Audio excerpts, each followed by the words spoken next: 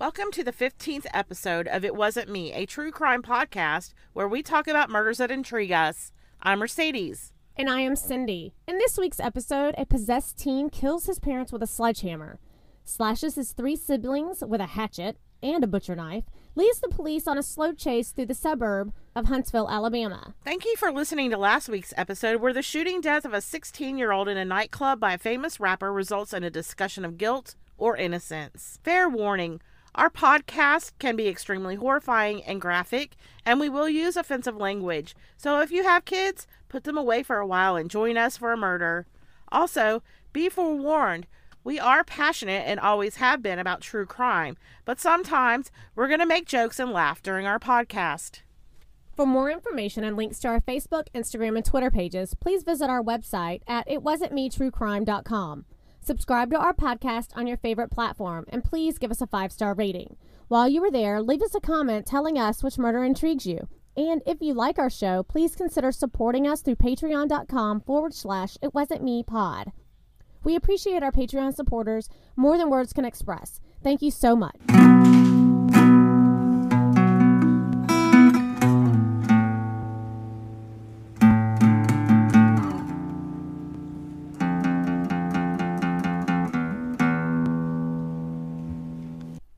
So, hey, Cindy, how's it going? It's going really well. How are you? Great. How was your week? It was good. Yeah. I watched a new series this week. We talked about Don't Fuck with Cats last week. Okay. So this week I watched, on Netflix, I watched the series Dirty John.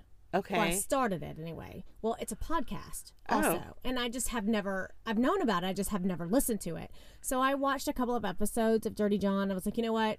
I'm going to go back and I'm going to listen to the podcast. So I listened to the entire podcast of Dirty John. And I recommend that you do that because... Is it fiction or nonfiction? No, it's nonfiction. Okay. And it's seriously messed up. Okay, I'm looking forward to it. Dear John. Dirty John. Dirty John. Dirty John. Yes. And I also listened to Blood Ties, which is a dramatization, I guess you would say. Like it's not just telling a story, it's like they're acting it out. Like there are characters. Okay. And from what I can understand, I Googled a little bit of it, but I think that it's nonfiction also. But I didn't look too much into that. But that one was another good one. Okay. Well, thanks. Have you listened to anything? No. No. Noble Blood does have a new one out. Oh, no. Okay. So I'll definitely listen to that because I do like that one. So, yes, Yes. Anything else this week? Nope. That's it. Just, going through the motions. Yes. I went back to work after my nose. Okay. How'd that go? It was very well received. Better than, I got a lot of compliments, even though I think that I look like Groucho Marx. You do not look like Groucho Marx. Though I am going to get you the nose with the eyebrow glasses. I'm going to do that. But I have the eyebrows already. Okay. Well, they're not that bad. All right. So what do you have for us today? So today, Cindy, our story takes place in Huntsville, Alabama. It occurred on March 10th, 1998. And it was at 13005 Camelot Drive. Now, Huntsville is known as Rocket City. It's the home of the U.S. Space and Rocket Center, yes, NASA's Marshall Space Flight Center, and the United States Army Aviation and Missile Command. So it's a small southern town, but it's got a global community because people from all over live there. Yes. It's also, my son went to space camp there. Yeah. Mine didn't. We couldn't afford it. Well, it was a field trip through their school. Oh, okay. Well, that's nice. That's nice.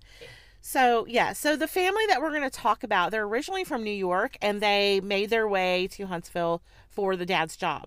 I never quite figured out what the dad's job was. His name was Jerry Franklin. His wife, Cindy, was a nurse. So they were, they had a pretty decent living. They had 5 children. They had 3 boys. They had 2 daughters. They were devout Catholics, and they were just seen as very nice people all the way around. They attended church. They were active in church. They were involved in the lives of their children. They had a 17-year-old named Jeff. So when the story starts, Jeff is 17. They have Sarah, who was 14, Stacy, who was 11, Tim, who was 8, and then Chris, who was 6. Okay. Now, isn't there a college there also? There is, but don't ask me about it because I don't know. I don't know either. I just said that just popped to my mind. I think it's a big college town too. I'm not super sure about that. But I know that the mom, she was a nurse. I mean, it's a pretty decent little city, so there's a lot of things there.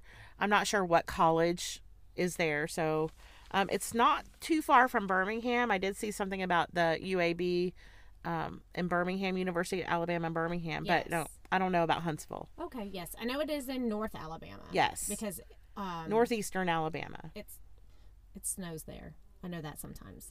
Oh. It does snow there because I remember it wasn't when my kid went to space camp, but there was at the same school when he was a little younger, some kids got stuck there because of the snow. Oh, well. And have they ever seen snow before? No. There is a college there, but it is a satellite for the University of Alabama. That's what I thought, yes. I wasn't 100% certain. Now, Cindy, as I said, was a nurse. She worked at a nursing home. And like I said, I don't know what he did, but his coworkers spoke highly of him when they interviewed his coworkers. Now, their oldest child, Jeff, had been giving them some trouble. So they were very concerned about his behavior. They would go to church, and one lady who knew the Franklins through the church said that she remembers seeing Jeff at church in early March, just before the murders occurred. And she said that Jeff had just a blank, distant stare that really gave her the creeps. And she was a nurse, and she wondered then if he was psychotic or even high. And most likely he was probably a bit of both, because he did abuse drugs regularly. He readily admits that he did marijuana and stuff like that. He said, I did marijuana and stuff like that. He abused his Ritalin, and we're going to talk about that in just a few minutes, but also other drugs like acid, cocaine, and pretty much whatever he could get his hands on. So abusing your Ritalin. Now, if you truly need it, then abusing it would make you kind of... It would make you go into psychosis, is what I'm guessing. Yes, because it wouldn't necessarily be like a rush. Right. Because it would be doing the opposite of what, say, if I took a Ritalin, I would be bouncing off the walls. So if you abused your Ritalin, it would just make you hyper-focused maybe and really... Lethargic is what comes to mind for me. Well, if you're doing it with cocaine, it would probably have, like a speedball effect? I don't know. Okay, well, everyone who knew him knew that he was troubled. Jeff is described as being just an angsty teen. Like, people just thought, this kid, he's wearing all black. He listens to, like, diehard horror metal rock. He speaks out against authority. Like, anytime an authority figure says something, he's just, like, spewing his venom. ODD. Definitely. Oppositional defiance disorder. Yes. Now, in middle school, he was a decent student. He was in band. He played the trumpet. He was a decent student until probably about 7th or 8th grade. So all through elementary, the first couple years of middle school. And then right around puberty is when he says things started to change for him. Sounds like it. I mean, what happened, or when the hormones kicked in? Right. Something in his brain just didn't. Could be. And then the drugs don't help, right? No, not at all. Well, anyway, his parents knew there was something wrong. So they started taking him to a psychiatrist. And the psychiatrist said, okay, he's ADD and he has depression. So he was prescribed a combination of Ritalin, Prozac, and Klonopin. And Klonopin is what, anti-anxiety? Is it like a Xanax? Yes. Okay. It has a different effect than a Xanax, but yes, it's a benzo, and supposedly when mixed with marijuana, it will send you into psychosis. Into psychosis. Okay, well, that's interesting. All right. So he had been, like I said, he was a troubled teenager with some rather deep-rooted psychological problems, many of which the psychiatrist said could have been hereditary. Now, many, many years later, after he's already in prison and whatnot, because he's our murderer, guys, he was diagnosed with schizophrenia. So if you read my blog, you'll I did write just a very tiny tinge about schizophrenia, but yes.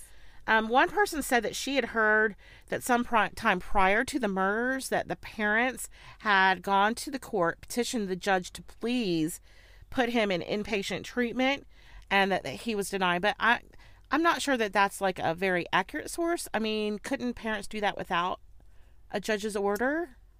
No, not where we are. Oh, okay. So they would have to be like Baker acted or something? Yes, that's what it is in the state of Florida. Okay. So, like a law enforcement or a metal... a metalhead? Yeah, a metalhead.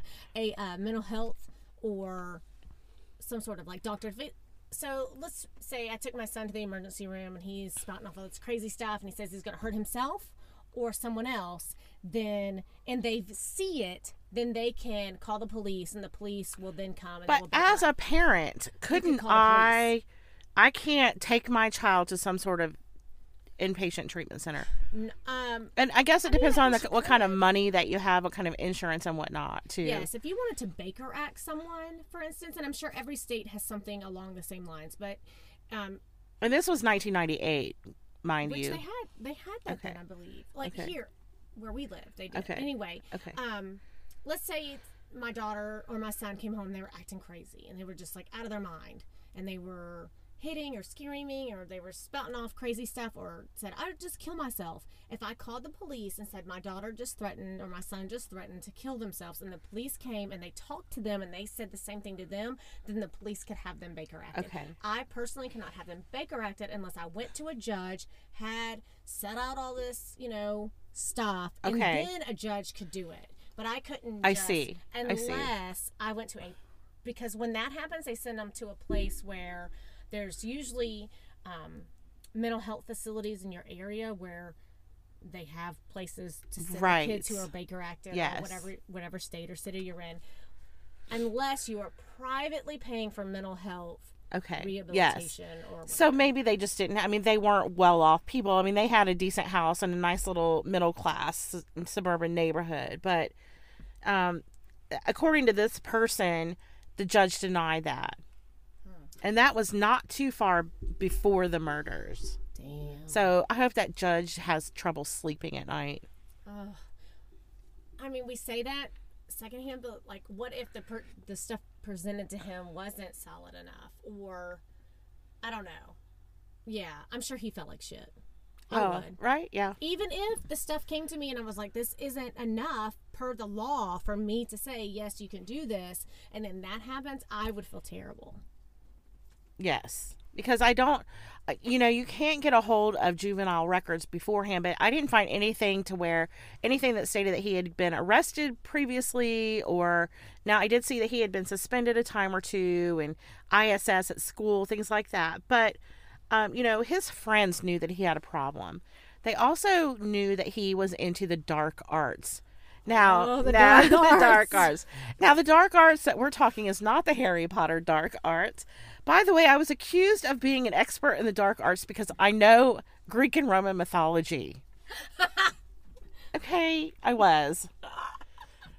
However, this is not the dark arts we're talking about. Not that Percy Jackson shit. We're actually talking about Satanism here. And a lot of it, he actually expressed an interest in Satanism and the occult, and all of his friends knew it. I mean, they're still friends with him.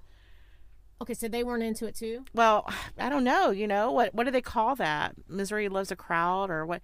Who knows? Company. Yeah, that too.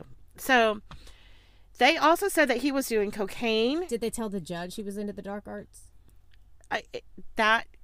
Like I said, that information was like from a Reddit page or anything, so I don't really give it a whole... It might have come out I don't say that's a valid source, but it was just something that somebody said, and if it's true that they did petition the judge...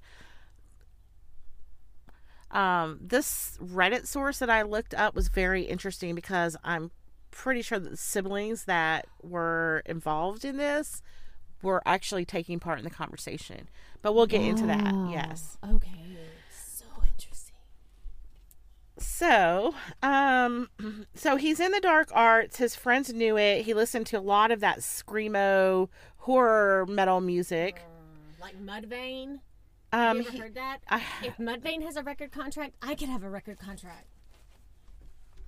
Oh, please don't. No. Please don't do that. This is terrible. God. He said that he was listening to a lot of, it's called Deicide, which I looked it up, which means Death of God. Oh my God. And then Chiron, and I looked looked them up. I didn't listen to any of the music because I need to ask my husband, Jonathan.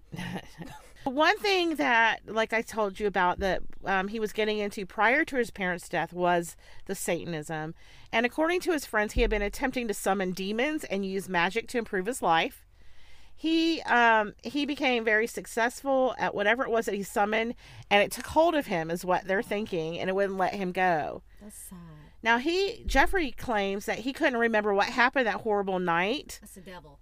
And there are people who actually believe him. Now, when he was arrested, he said that his body had been taken over by demons, and he actually told police that an evil being with horns sticking out of his head and eyes took over his body. But I want to get into the murder, okay, before we go back. And this is kind of a little bit jumbled. It is. Now, one of his friends witnessed that a couple nights before the murder that Jeff was doing Ritalin, Xanax, cocaine, and Klonopin. And according to the source, most of the people there were tripping on a lot of acid that night. Definitely caused psychosis. Yes. What little bit of research we have done, that would do it. Definitely.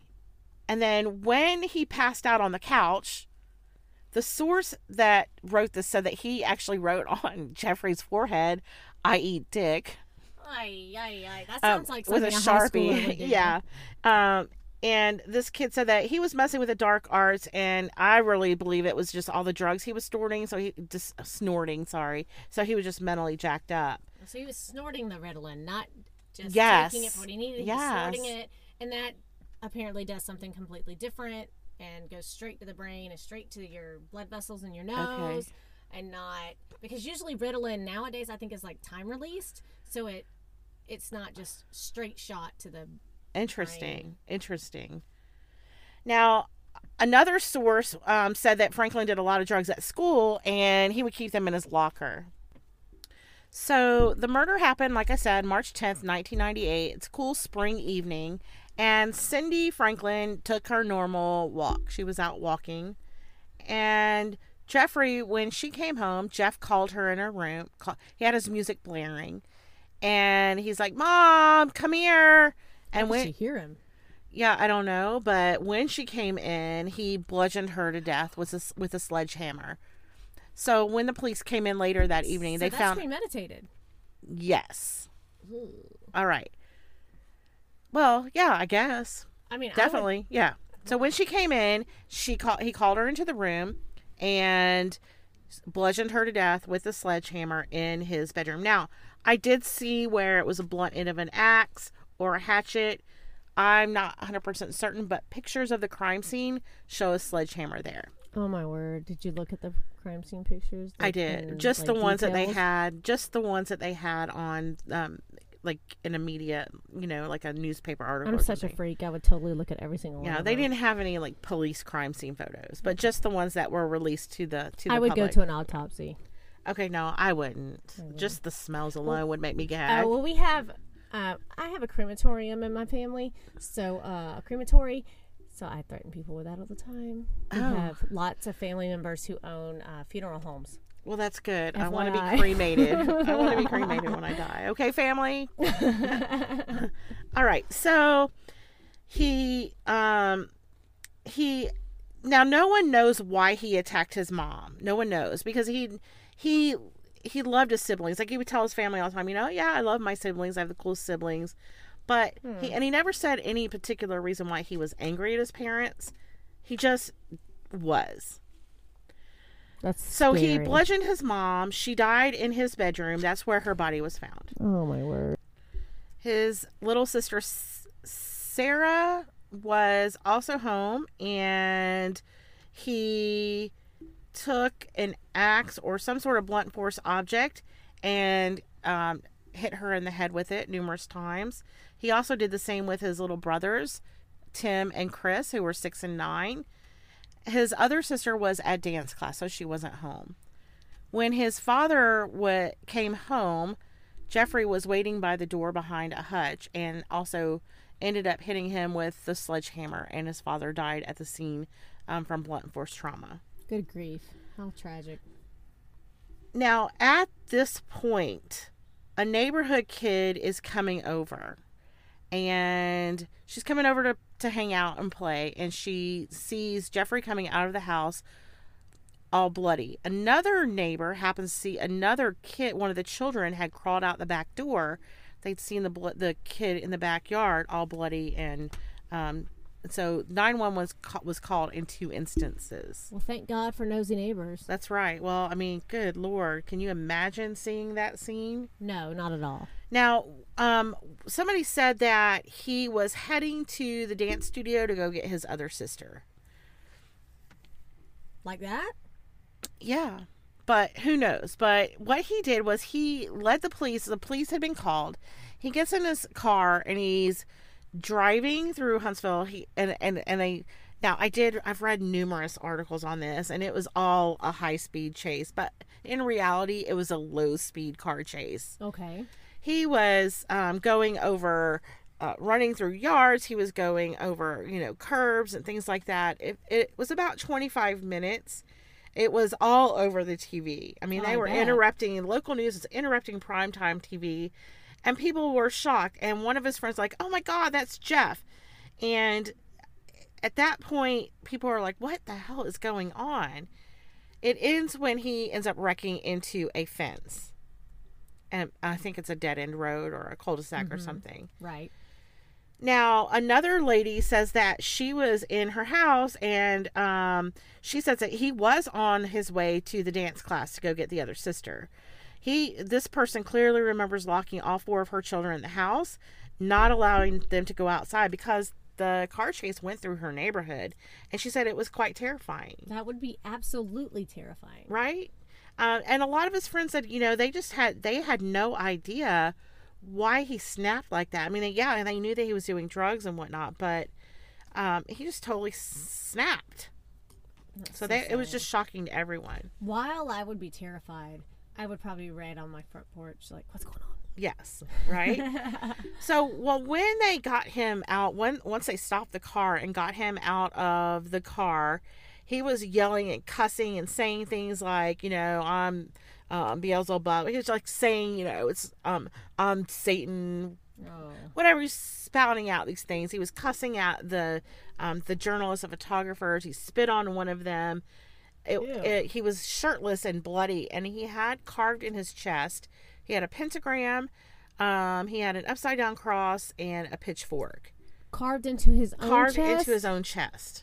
Holy crap. Now, I just want you to remember this because I want to talk about this when I start talking about his little brother later on. Okay? Okay. So he's arrested, and 3 nights later, he's on the news again. He is quite penitent this time. He was remorseful, almost teary. He was not the same boy who had mocked his parents as they lay drowning in the blood, or had brutally attempted to kill his children, or his siblings. But he had a few days to kind of like wake up from the psychosis he was in, right? The drugs wore off. Right. And he was actually saved twice while he was awaiting arraignment and all that. Like he found Jesus in jail. In 2 days? In 3 days, yes. Yes. Now, it could happen. It could happen. I'm not saying it had, but whatever. Anyway, he when he was 23, now remember he's 17 at the time. I did watch an interview when he was 23, and he said that his favorite Bible quote is Romans. He was talking about being saved twice in jail. He's still a Christian. We'll talk about that later, but he said that his favorite Bible quote is Romans 8:1, and I looked it up. And it said, "Therefore, there is now no condemnation for those who are in Christ Jesus." So he believes that all the sins that he has committed are wiped clean. Not in the eyes of the law. Right.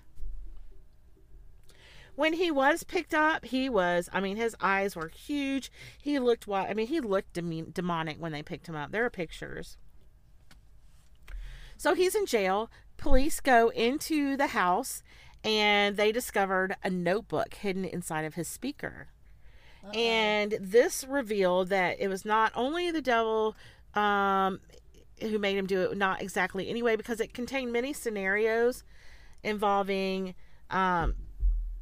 strange satanic rituals, sexual tortures, and it revealed that he had been planning the murders of his parents and later his whole family for months. Wow. So this is not something that was like spur of the moment snap like his friends thought. Do you think maybe he was just pissed off at his parents and this was a setup? That's very interesting that you said.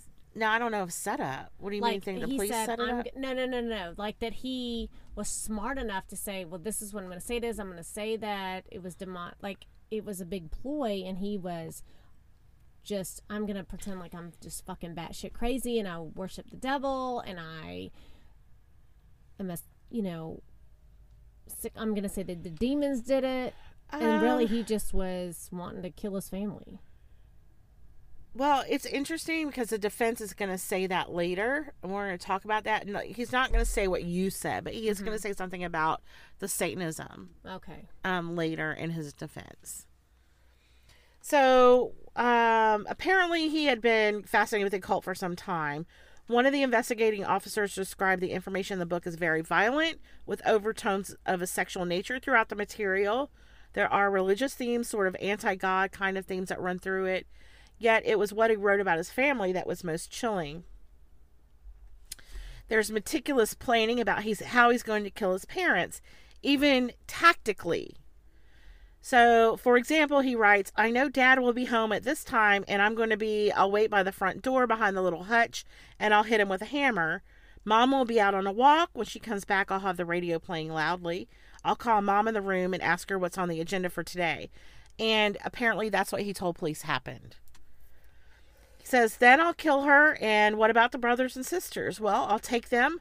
I'll strangle my little brother in this room, and then I'll lure my other little brother into the room by telling him I want to tell him a secret and strangle him. Then my sister, I'll rape her, and then I will finish her off. Now, he did not rape his sister, and he did not finish them off, but he did traumatize them for life. Oh, you think? Yeah.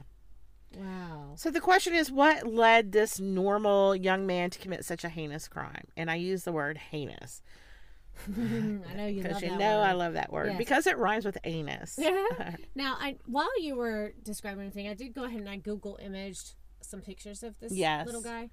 So some of the pictures that I pulled up, his wounds, I would say, to his chest and abdomen They're just area, scratched in there. they seem very superficial. Yeah. Like, it was an afterthought. Like, those aren't, I don't know. They're just So like, you're thinking that this is all a hoax. just and a bunch he's of not... bullshit, and he's saying that this is why I did it, and he was really just fucked up and wanted to kill his parents. He was pissed off at him, spoiled brat, killed his parents. So the writings that he had for months and months, you think is just like a ploy? He was just a dramatic kid writing some bullshit down. Okay. So let me just say that he sat in jail for a while, and finally, in 2001, 3 years after the murder, this was the deadline. Like, because the courts kind of like have to make sure that he's mentally competent enough to stand trial, blah blah blah. Well, he decides at the very last minute that he's just going to plead guilty. He pleads guilty. Oh wow, that's wow. So he pleads guilty, and it's kind of like a deal that he made. He was under the impression that if he pled guilty, then he could be out within 12 years, because the state of Alabama allows for parole after 15 years if you're a minor. So he was told that since he had already served 3 years of the sentence, right, that in 12 years he would be eligible parole. So this is kind of where I got a lot of the information, because in 12 years he petitions the court for parole, and this is where a lot more information comes out. So he writes a letter to the judges begging them to give him credit towards his sentence for 3 years he spent in custody prior to his sentence. In his letter, he describes some issues. He had some problems in prison. So he got moved to a minimum security prison, where he has stayed basically in the mental health unit for most of his stay. Okay. He has been written up for fighting inmates. One of those fights was with a much larger inmate that left Franklin badly injured. Right. Wait, or did it leave the larger inmate badly injured? I'm kind of confused by that. I don't know. I'm curious. He goes on to say that he tried to cut his wrists a few times. He also did a few like dives onto the concrete, landing on his head. Holy shit. So he was doing anything he could to try to get out of where he was, or to I don't know what his reason was. He's so strung out on drugs. He was writing this bullshit. I'm gonna do this. My parents don't understand. He's mentally ill. Yeah, and he's mentally ill. Yeah. So all of this with the drugs, with the just everything, and he's writing all this bullshit, and then finally he goes to jail where he's not getting his drugs. He might get something that, you know, legitimately is issued to him on a regulatory basis where he can abuse it. So he might be in his right mind. He's thought, what the hell have I done? So I'm gonna, you know, Peter Pan off this top floor here. I don't know. Peter Pan. Yeah, you know. Yeah. So, well, anyway, as it turns out, the parole board didn't buy it. Yeah, they didn't, because they went back and they looked at the case, and they didn't buy it. When Franklin went in this letter, he willingly pleaded guilty. He says that he willingly pleaded guilty, but it wasn't really his fault because of the drugs that because of the prescription drugs that he was on. If he was taking them and not taking them, it left the larger inmate badly injured, so he went batshit crazy on a larger inmate. He tells the judge, "I'm not really a bad man. I didn't mean to do what I did. It just happened.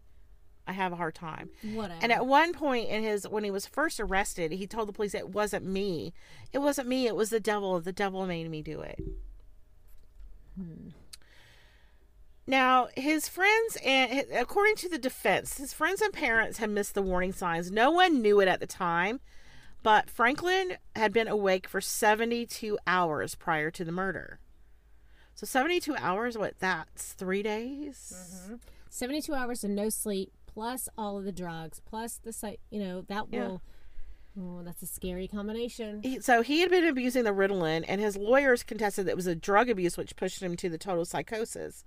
According to them, he had no idea what he was doing, but in the end, they did not buy the insanity plea.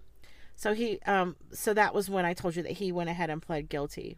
Now, the DA at the time, the assistant DA back then, who was the current DA when he asked for parole, said, when you look at the nature of the crime, him killing his parents and the way he killed them, and on top of that, an individual who tried to kill his 3 siblings, including a 6-year-old with a butcher knife, this guy will always be inherently dangerous. Yes. And the guy said, you know, I feel confident that no parole board will ever let him see the light of day. He's just not one of the guys who would end up killing somebody because of the heat of the moment. This was a meticulously planned event, and just by the grace of God, according to the DA, his brothers and sisters survived. Yes, thank God, but they're severely screwed well, and I'm going to talk about this. I'm going to say they probably have some emotional issues because of it. I mean, I would. I'm going to talk about them in just a minute because they're still around and they are active. Like, they're still alive just like us and living their lives just like we are. Oh, thank God. Now, this Broussard said it was a miracle that they weren't killed. You think about you're the oldest in the family, you're capable of viciously attacking your 6-year-old brother, almost killing him. And this DA says that's unfathomable. And as far as his spiritual well-being, whatever, if he is a born-again Christian, that, like you said, it does not negate the fact that he killed his family. Correct. Good for you. Your salvation is there. You're saved in the end. That's right. But you still got to serve your time. You're not getting here. out, right? Okay, another, in his defense, somebody said, well, look what he did to his parents. He could have easily killed his 3 siblings, but he didn't. He held back. He didn't use his full force, and he didn't do anything to the puppy who was locked up in the cage. Okay, this is all correct. True, he couldn't have, but he still injured them. Why? Well, he didn't have to. Okay, so I want my parents dead, but you don't have to hurt your siblings who clearly can't protect themselves a whole lot when they're they're small children. Right. I'm glad you didn't hurt the puppy too, but well, damn it, man, you killed your fucking parents. Right. Well, it comes out later in court that he had been up 3 days before the murder, and Ritalin abuse, that was a big thing in Huntsville, Alabama at the time. He was town. They do that there. Yeah. So the defense said, he was diagnosed with ADD, but his dosages were being increased, and he had told the psychiatrist a number of times, look, this is not working, but the dosages were still increased. Now, what Franklin told police was that his mom ended up taking the Ritalin. She knew there was something going on, and she started locking it up in a safe, in a lockbox. So what Jeffrey did was he went in and took the hinges out of the lockbox, and he would take the pills out and stuff them with and take out the powder and snort it, and then fill the pills with saccharin without his mom knowing. He would snort 3 to 4 pills at a time. What? Now, blood tests done after, he still had 10 times a normal dose 12 days after the murders. Okay. So, if he was doing that, then shouldn't he have been taking the saffron too? If his mom... Saccharin? Saccharin, yeah, saffron. Sorry.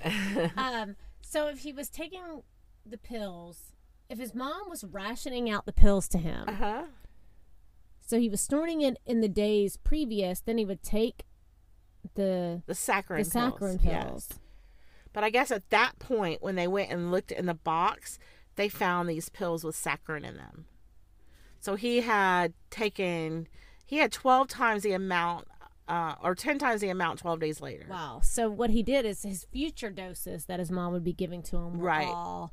placebo, saccharin. Which also has, I mean, I don't know, like coming down, do you have like Ritalin withdrawals? I have no idea. Yeah, that's interesting. It sounds like that he did all of it. Yes. Well, and the attorney says that, his attorney said that Ritalin was a major factor in the crime. It pushed him into a total psychosis. He was crazy. But the DA said he believes the drugs only exacerbated the evil inside. It was already there. This drug abuse is no excuse. Now, what you mentioned earlier, the defense also said that he's not really a devil worshiper. He was just rebelling against his parents because they were strict Catholics. He wanted to make his parents mad. So, this wearing all black and listening to screamo music and things like that, that was just an attempt to piss his parents off. After, like I told you, after his arrest, he quickly became remorseful when the drugs left his system, and he was stunned by what he did. So people were saying, "Oh, he was totally stunned by what he did." I did watch an interview with him. He said that God spoke to him at the county jail. This is when he said he found God. He said that there's a preacher that came to see him, a Carmen Cassiopa or something like that, who was a preacher. And he said that God pushed his spirit and went to isolation. He said, the Lord spoke, if you serve me, I'll take away your shame. So he was baptized twice in county jail, like I said. Now, in prison, he is currently right now in Bullitt Correctional. He was at Donaldson Correctional for some time where he took his GED. He learned Spanish. He took drafting and art classes there. The prison that he's in now is just south of Montgomery. It's a minimum in, which means that it's appropriate for inmates who are not a significant risk to themselves or to others. The work assignments are on property, cannot leave, so there's no furlough. There's no furloughs. Yeah, no furlough for this guy. And it's a closed security facility, and it can be supervised by non-security personnel. He's still in the mental health block, but he is far from crazy, is what someone said. Said he was denied parole. Now, his siblings, like I said, I believe that his siblings are kind of writing on this online thing that I found. Right. But they ended up, after they finally were out of critical condition and were able to leave, they went and lived with an aunt in New York. So they moved back to Niagara, New York. Okay. And they're still young, because if you think 1998, the youngest was 5 or 6. So what would put that kid now? 24? No, 30. What? In his 30s. Because my daughter was born in 97. She's 22, almost 23. So he would be 30, right? Give or take. Yeah. So around 30. Now Jeff, on an online interview I watched, he said that 3 out of the 4 siblings forgive him for what he did. Really? They correspond with him regularly through writing. They also come visit him. Hell no. The youngest brother had the most damage. It left him, what do I say, disabled maybe? He didn't speak for a really long time. He is an artist. I actually saw some of the art he did. It has a lot of symbolism, a lot of murders from this symbolism. Like it has a upside down cross. There's like blood. There's like evil. So you can see that he still has nightmares. It's coming out in his art. Maybe that's a coping mechanism that he has. But they are all alive, like, and they're doing quite well. So, and I'm not going to give their names just because I don't want to. But let's see. He also leads like a Bible class in prison and leads spiritual groups. So he says, I know I'm forgiven. God has forgiven me. And he does miss his mom and dad. He says they were really good parents, but he said sometimes when I think about them, I feel guilty. He says they tried. You should feel guilty. Yeah. He says they tried to get him help. They took him to a psychiatrist, to priests, but nothing worked. He said that most likely the stress of his senior year just kind of like fractured his mind. He loved school. He loved going to Grissom High is where he went, but just the stress of senior year, I guess, is what he says. He says, I now believe in Jesus. Now, as far as the first responders, they said that this was one of the worst that they'd ever seen in 25 years. And all of them, some of them were throwing up in the yard. I have a friend, a very close friend, who is a first responder, EMS, fire, and the stuff that they see is not, something that we should ever have to experience. Right. And I can't imagine. I mean, because it's day in, day out. Right. And, sometimes they're slow and they don't, because I know where we are, our firefighters are first responders. They're there before the police are there. Yes. And they see, they're getting shot at these days. So, I mean, I can't imagine. And my son, he was deployed in Afghanistan. He was a corpsman, Navy corpsman, stationed with Marines in Afghanistan. And he was, he has seen some awful things. And when he came home, I couldn't understand why he didn't just go into EMT or something like that, because, he's trained for that. But he's like, Mom, I don't ever want to see that again. I don't want to see any blood. I don't want to see anyone. I don't want anyone's life to depend on me. I just can't ever do it again. So right. And that's understandable. And I understand that as well. My husband being a combat veteran Marine, he wasn't a medic, but he was infantry. So we have and our good friend who was the fireman, who said, well, why doesn't he just, why doesn't he come out and do the fire training? And I think that he doesn't want to see that again. Right. He saw it in Iraq and 2003 Iraq, and he doesn't want to see it again. So they had to undergo extensive counseling and PTS training and all of that. But so while he's in prison, since then, he's got a very positive attitude. He was denied parole in 2013, but he's up for parole again in September 2021. So as of today, the day that we're recording, he has served 18 years, 6 months, and 19 days. Like I said, a few of his siblings have forgiven him, but, one of them has not. He has been diagnosed with schizophrenia. And lastly, the family understands why people are fascinated with this. They understand the fascination with this murder. And I kind of think that maybe they might be into true crime too, just based on some things that I've seen when I did my research. They don't think he'll ever be granted parole because his letters to the judge are bizarre, and they believe that he's getting the best treatment where he is. He's getting the best treatment for his mental state where he is in prison. So, hopefully he won't get out. Anyway, guys, that's my murder for today. So thanks for listening. I hope you enjoyed this week's murder. We really appreciate our passion with you. We thank you for your support. If you'd like to support us even further monetarily, please donate to us on Patreon. You can also just subscribe to our podcast if you can't afford it. Give us a 5-star rating. That's good too. While you're there, leave us a comment about absolutely anything. Your subscription and ratings are essential to our success, and they help push us up the charts. You can do this on your favorite platform. And for more information, links to our Facebook, Instagram, and Twitter pages, visit our website at itwasn'tmetruecrime.com. Thank you, Mercedes. We are so grateful to spend our time together and share our murderous stories. Thank you again so much for listening to us and supporting us. We would like to thank our Patreon supporters as well. They are the extra.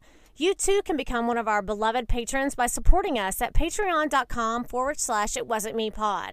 Subscribe to our podcast and listen to us and give us a 5-star rating. And thank you again. And remember, it wasn't me.